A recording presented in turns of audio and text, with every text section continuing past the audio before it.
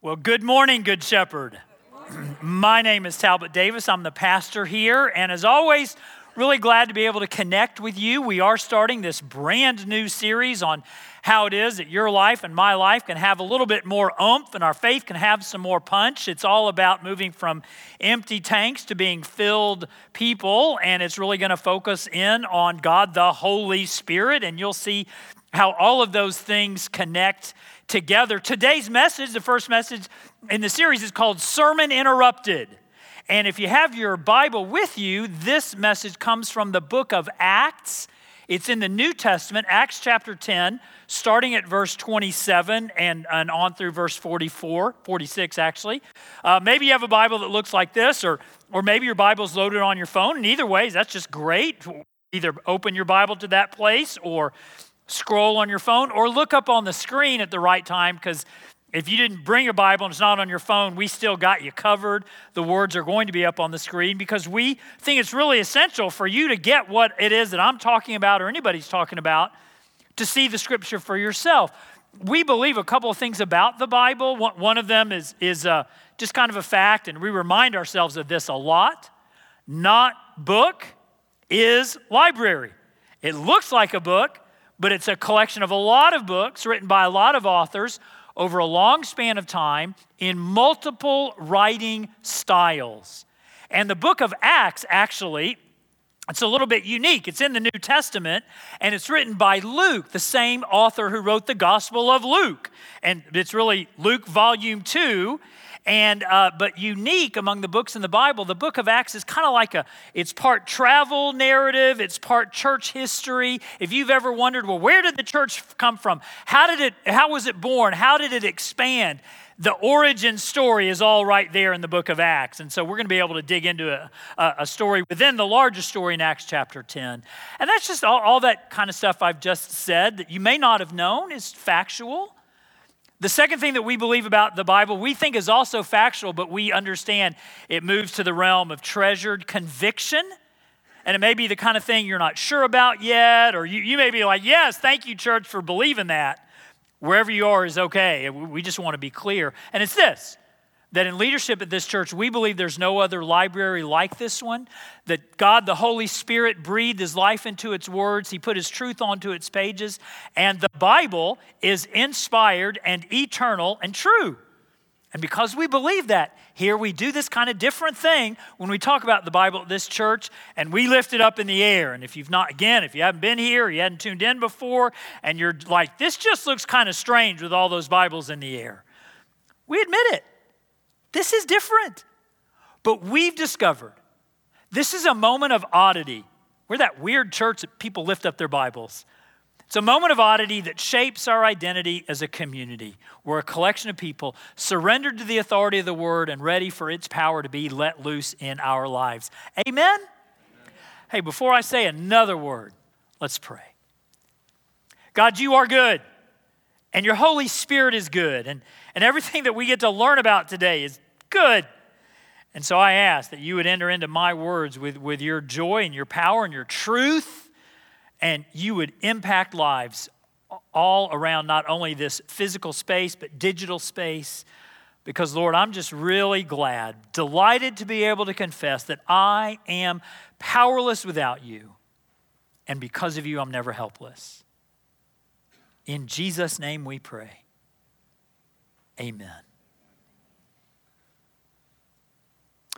So this series is called Empty Tank, and it really is about moving the gas gauge in our lives from E to F, from empty to full, about how it is in our lives that a lot of us can stop running on empty, stop feeling depleted, and instead live lives where we feel like we've got all the energy that we need to live a life of impact and integrity, to actually be the kind of people we say we are. And it's really a little bit interesting, the whole kind of genesis of this series, and even thinking together with you about God the Holy Spirit, it takes me back to the very first day of a mission trip to an orphanage in Kenya in the year of our Lord 2006, where a team from Good Shepherd was there, and on the first day of that mission trip, a very nice guy from this church, I mean, this is like one of the nicest guys in the history of the church,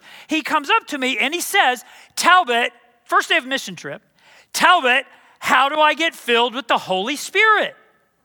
It's really kind of a heavy question. I mean, like, at least wait till day 5 to ask that question. But he asked on day 1, and my answer, I stammered, and I fumbled around, and I'm pretty sure that I answered with a whole lot of nothing on that day. But what his question, in retrospect, what he was really dealing with and asking about was he was saying, Talbot, I just would like for my life to have some more oomph to it. I'd like my faith to have punch. I would like for Jesus to feel like more than he's just words on a page or notes in the air. I just think about my life in faith and I want more. And some of you may be the same way. In fact, some of you may have asked that kind of question in the past, and when it didn't get answered well or you didn't feel it inside, that may be why walking with Jesus is a thing of your past. How Talbot? How do I live a life where my faith is more, where I stop running on empty and I start living a life of fullness? Well, those of you who are geniuses at math, you know that question was asked in 2006. And we're now, what year? We are now in, come on people, 2021, which means it's only taken me 15 years to figure out an answer to that question. And yet the good news, or maybe the unsettling news, is that part of figuring out the answer to that question that very nice guy asks me is that we have to dig into a story in Scripture that actually has like my worst nightmare, which is a sermon that gets interrupted. Because here's what's going on. We're in the book of Acts, and it's the history of the early church, and talks about church grew and flourished and expanded. And in Acts chapter 10, Peter, one of the alpha male of the alpha males of the early church, and he's a recognized leader of the church, and he's with this assembled gathering. Look how it is described in Acts chapter 10, verse 27. This is the beginning of the story. Acts chapter 10, verse 27.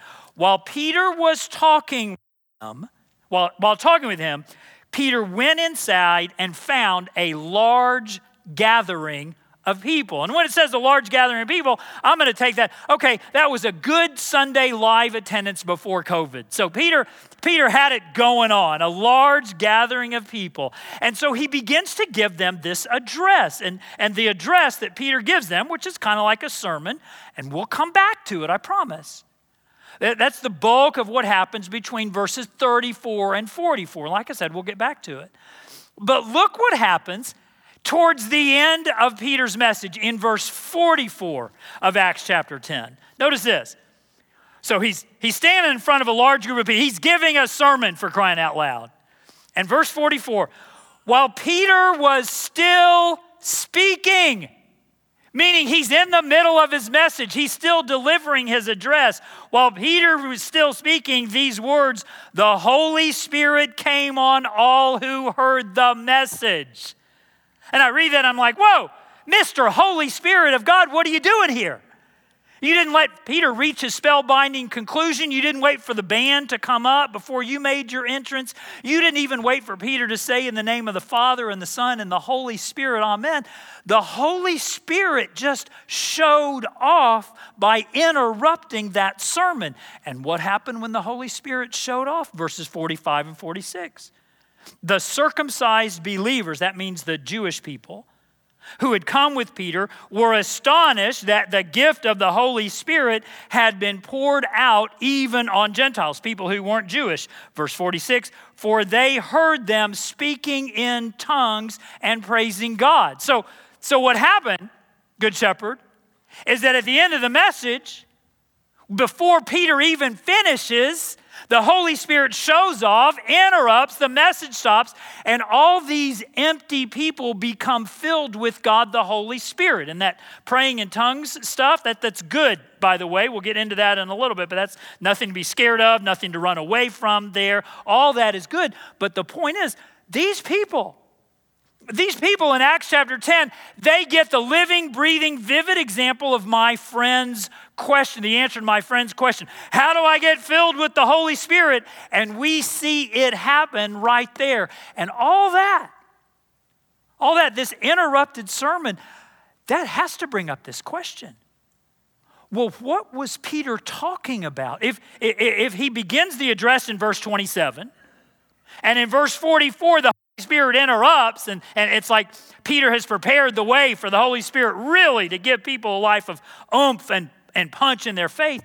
What has Peter been talking about? Because there has to be a connection between the address that he gives and the way that the Holy Spirit responds.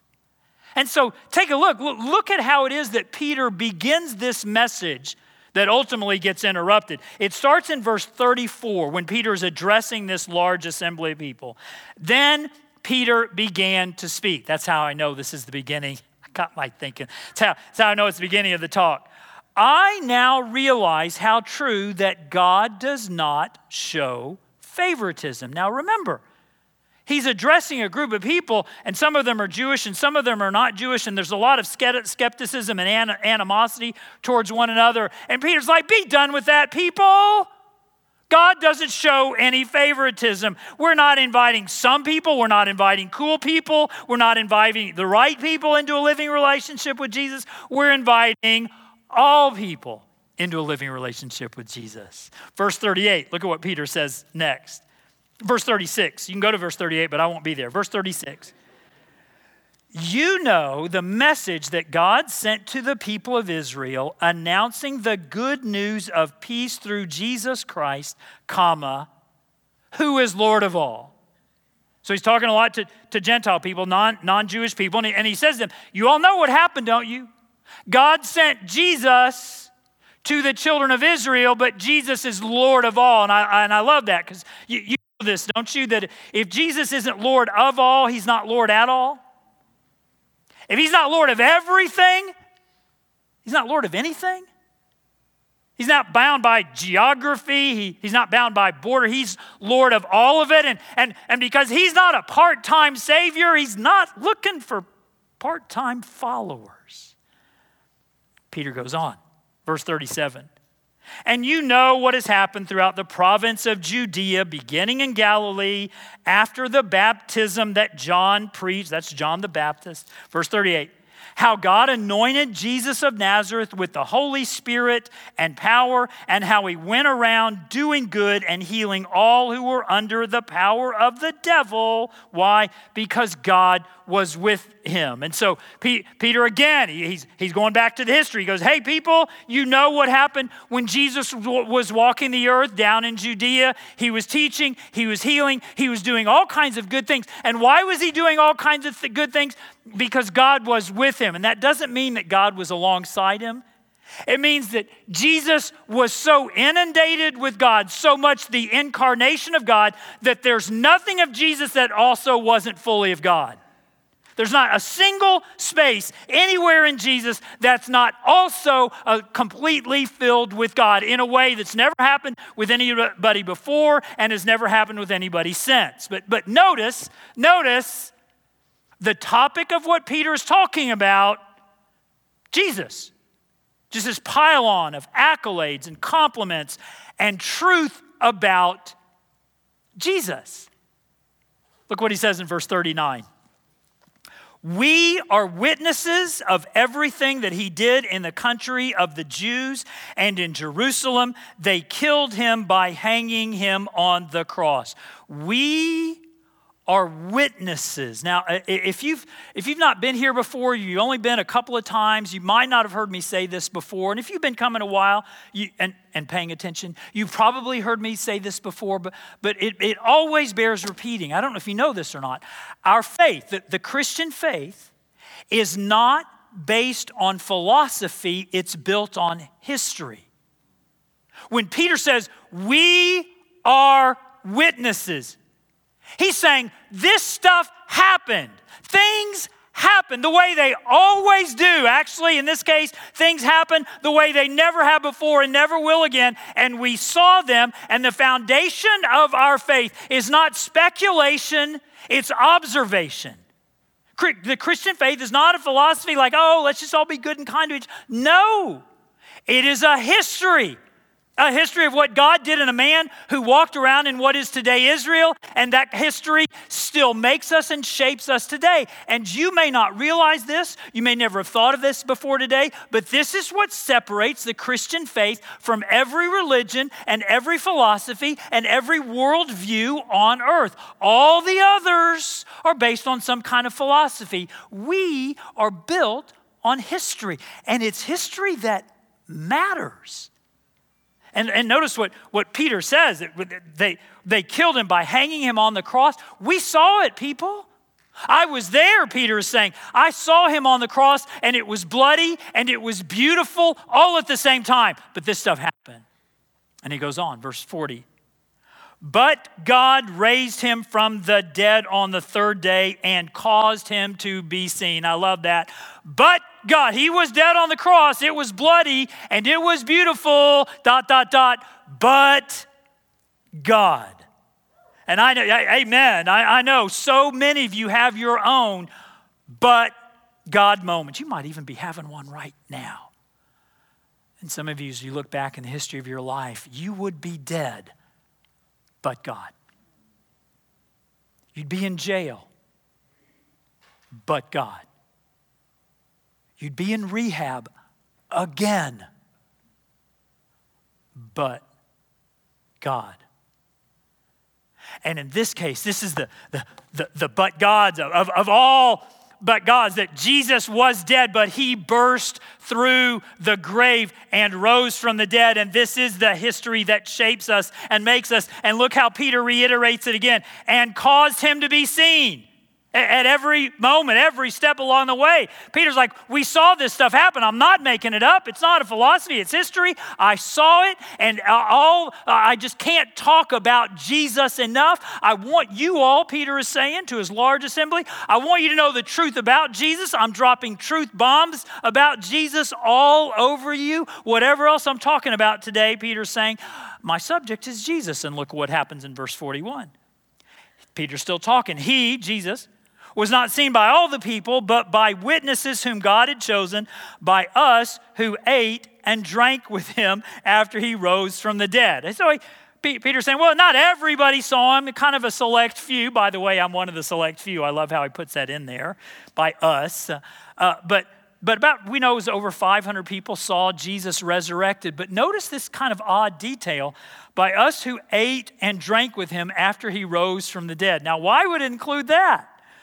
Well, in ancient Israel, they believed that angels were real and they believed that ghosts were real. They just believed that they did not have digestive tracts. So angels couldn't eat and drink and ghosts couldn't eat and drink. And Peter wants his audience to know, oh, this guy, this Jesus, he's no apparition, he's all resurrection.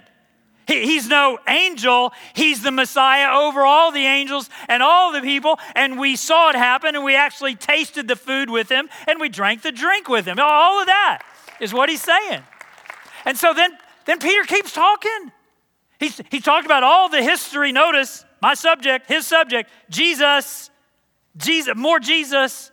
Peter's saying to the people, I just want you all to savor Jesus. I want you to know the truth about Jesus. I want you to be in love with Jesus. And look what he says about what Jesus is going to do, verses 42 and 43. He commanded us to preach to the people and to testify that he is the one whom God appointed as judge of the living and the dead. So we've been given a mission, Peter says.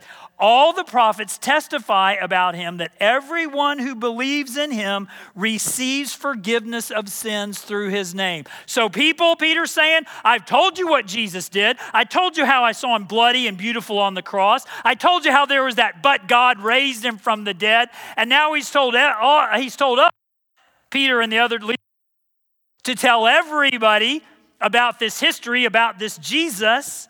And so what Peter has done throughout this whole, and there's coming a day, Peter is saying, that Jesus is going to come back And he's going to offer forgiveness, and he's also going to offer judgment to people who deny him, forgiveness to people who accept him. He is the one who's in charge of all of that. But what I want you to notice that Peter has done is that the whole talk from beginning to end has been about Jesus. It's been adoration of Jesus. It's been admiration of Jesus. It's been information about Jesus, that Jesus has so soaked that room that Peter is in. It is such a in Christ alone moment. And look what happens as a result of this talk that Peter is given that's been all about Jesus. It's like Peter is saying, we can't lift up Jesus high enough. We can't talk about him long enough. We can't praise him loudly enough. And what happens? Look at verse 44. Look at it again. While Peter was still speaking these words, the Holy Spirit came on all who heard the message. Now I get it. It's only taken me 15 years. But now I get it. Because the sequencing of the story, the way that Luke tells it, because Luke's a genius. I don't know if y'all know that. Luke is a brilliant writer. And by sequencing the story the way that he does, it's so clear what he is trying to communicate. That once a person, once a church, once a community lifts Jesus up high enough, then and only then has the way been prepared for the Holy Spirit to fill up empty lives. Because here's what I want you to know, Good Shepherd. The Holy Spirit turns the truth about Jesus into an experience of Jesus. That if you're one of those people and you want to, you're like, man, I want to, whatever it looks like, I want a life that has more oomph and more punch and more reality. If you want to be filled with the Spirit, you got to be thrilled by the Savior. And if you're one of those people, I just want to go to, I want to go to a Spirit-filled church, make sure it's a Jesus-soaked one first. Because what the Holy Spirit specializes in doing is helping you and me adore Jesus more, learn more about Jesus, revere Jesus even more. And then and only then, when our hearts are sufficiently Jesus-soaked, that's when we become Spirit-filled. See, we've gotten in a little bit of trouble in church land. We've in many ways, we turn the Holy Spirit, God the Holy Spirit, into a kind of a spectacle. In fact, some of you, maybe that is your understanding of the Holy Spirit, because you've heard about those churches where they talk about the Holy Spirit a lot, and you're thinking, oh, Lord, there's going to be people running up and down the aisles and handling snakes and falling out, and that's next week. That's week 2 of the series. And what we've done is we've turned him into a spectacle, but really, how the Holy Spirit longs to operate in your life and my life is so much like what would happen is if you went to an auditorium one night, and let's say it was when Billy Graham was still alive, and Billy Graham was giving the address that night. The auditorium was dark, and at just the right time, in that darkened auditorium, the spotlight came on Billy Graham, and there he was behind the podium with the spotlight on him so everybody could see him. And yet what people did in that auditorium is they stood up, turned around, and faced the guy operating the spotlight, the guy in the sound and light booth, and they gave him a standing ovation. Well, that's absurd. That's not what you do. The guy doing the spotlight is so you will see the one being spotlit. Well, it's the same with the Holy Spirit. His role is not to draw attention to himself. His role is to spotlight the Savior. His role is to highlight the Father.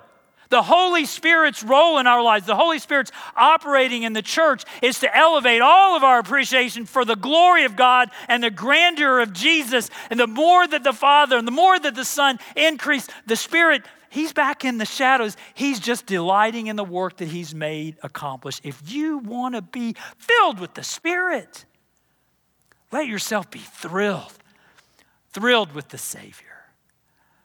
Man, it makes me think about a conversation I had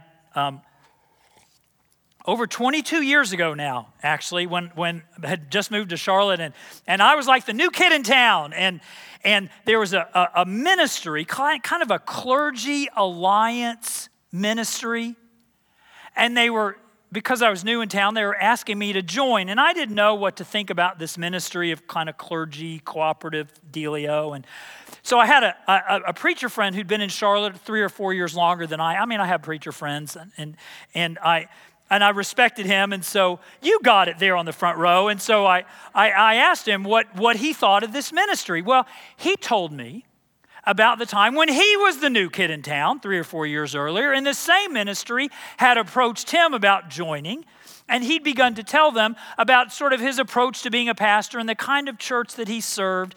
And the ministry people asked him, with kind of a sneer in their voice, are you one of those Christ-centered churches?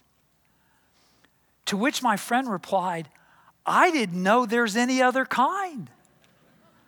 Well, hallelujah, there's not any other kind. By the way, I didn't join that organization. There's not any other kind. The Holy Spirit takes the truth about Jesus. That's why we want you to know the facts of Jesus' life. We want you to know what he taught, and we want you to know what he said, and we want you to know that he really did die on the cross and that he really did rise from the dead. His body got out of the grave. It didn't just happen in the disciples' minds. It wasn't just a spiritual experience. No, we want you to know those facts about Jesus, because the Holy Spirit takes that beautiful history, that history that makes you and makes me, and the Holy Spirit turns that into an experience of Jesus. I don't know if you know this or not. We talk a lot about history here and our faith, not based on philosophy, built on history.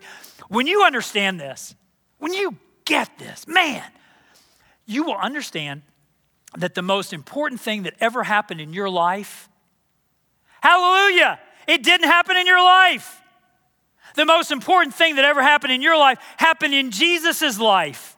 And when you anchor your soul to his history, you can stop all your striving. You can stop trying to be great because he's been great on your behalf.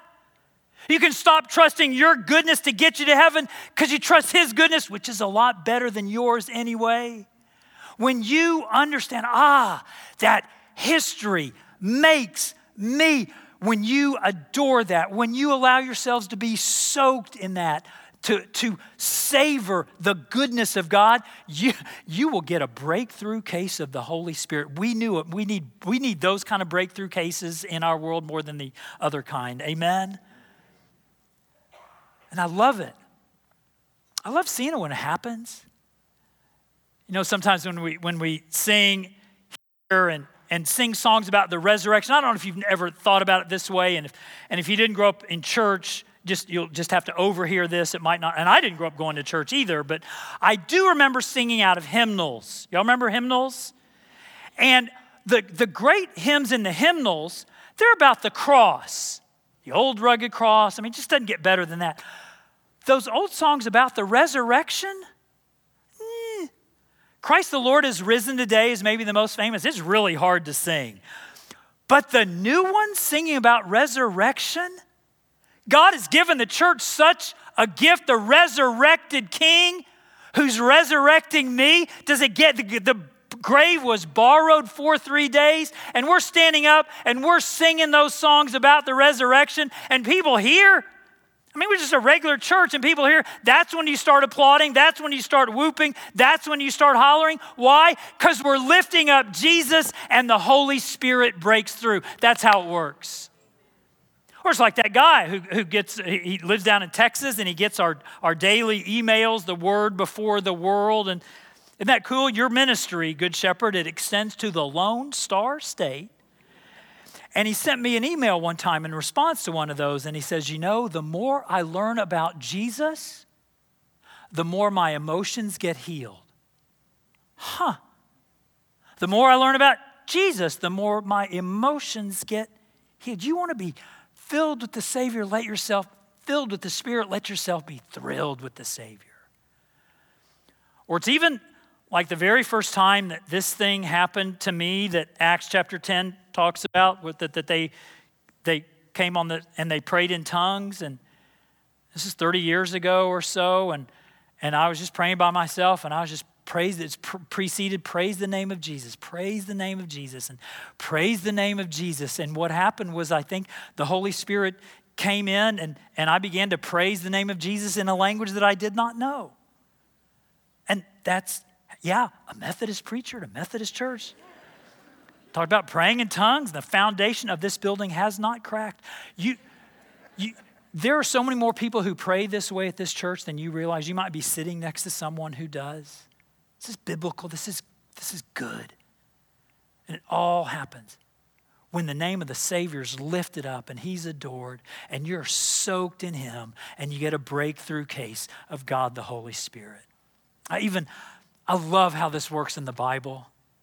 I love how the Bible flows together. Take a look up on the screen and what a story that we read in Mark chapter 9 and verses 2 and 3. It's called the story of the Transfiguration. I'll show you what I'm doing with this in just a minute. And Mark is a book of history. Mark paints a picture. After 6 days, Jesus took Peter, James, and John with him and led them up a high mountain where they were all alone. There he was transfigured, turned inside out before them. His clothes became dazzling white, whiter than anyone in the world could bleach them. So you got that. And then over at Colossians chapter 1, where Paul is writing a letter to the church in Colossae, and look what he says about Jesus. The Son is the image of the invisible God, the firstborn over all creation.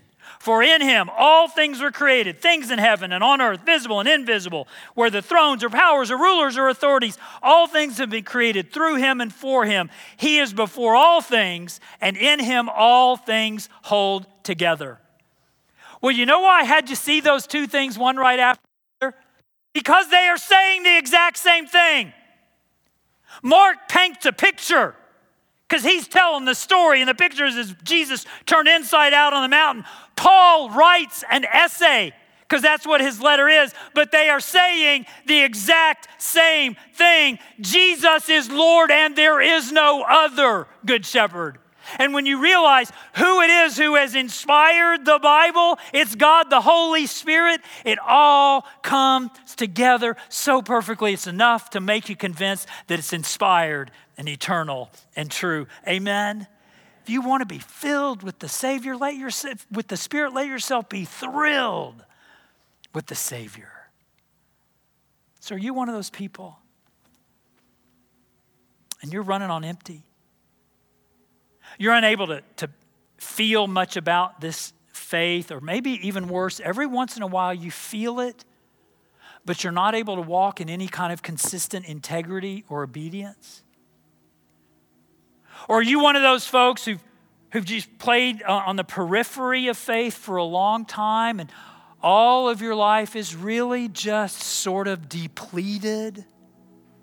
Man, if you're one of those people who, like my good friend on that Kenya mission trip, Talbot, I just want to be filled with the Spirit. Listen. You want to be filled with the Spirit. Focus on the Savior. Understand that his incarnation, his instruction, his crucifixion, his resurrection, his ascension, and his completion, recognize that all of that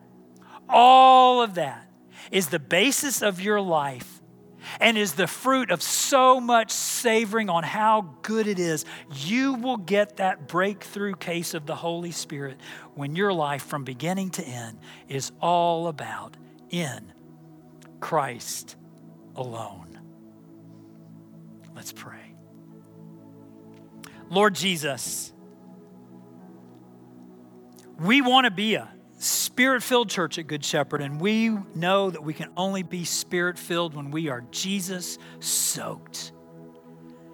We ask that you'd break through.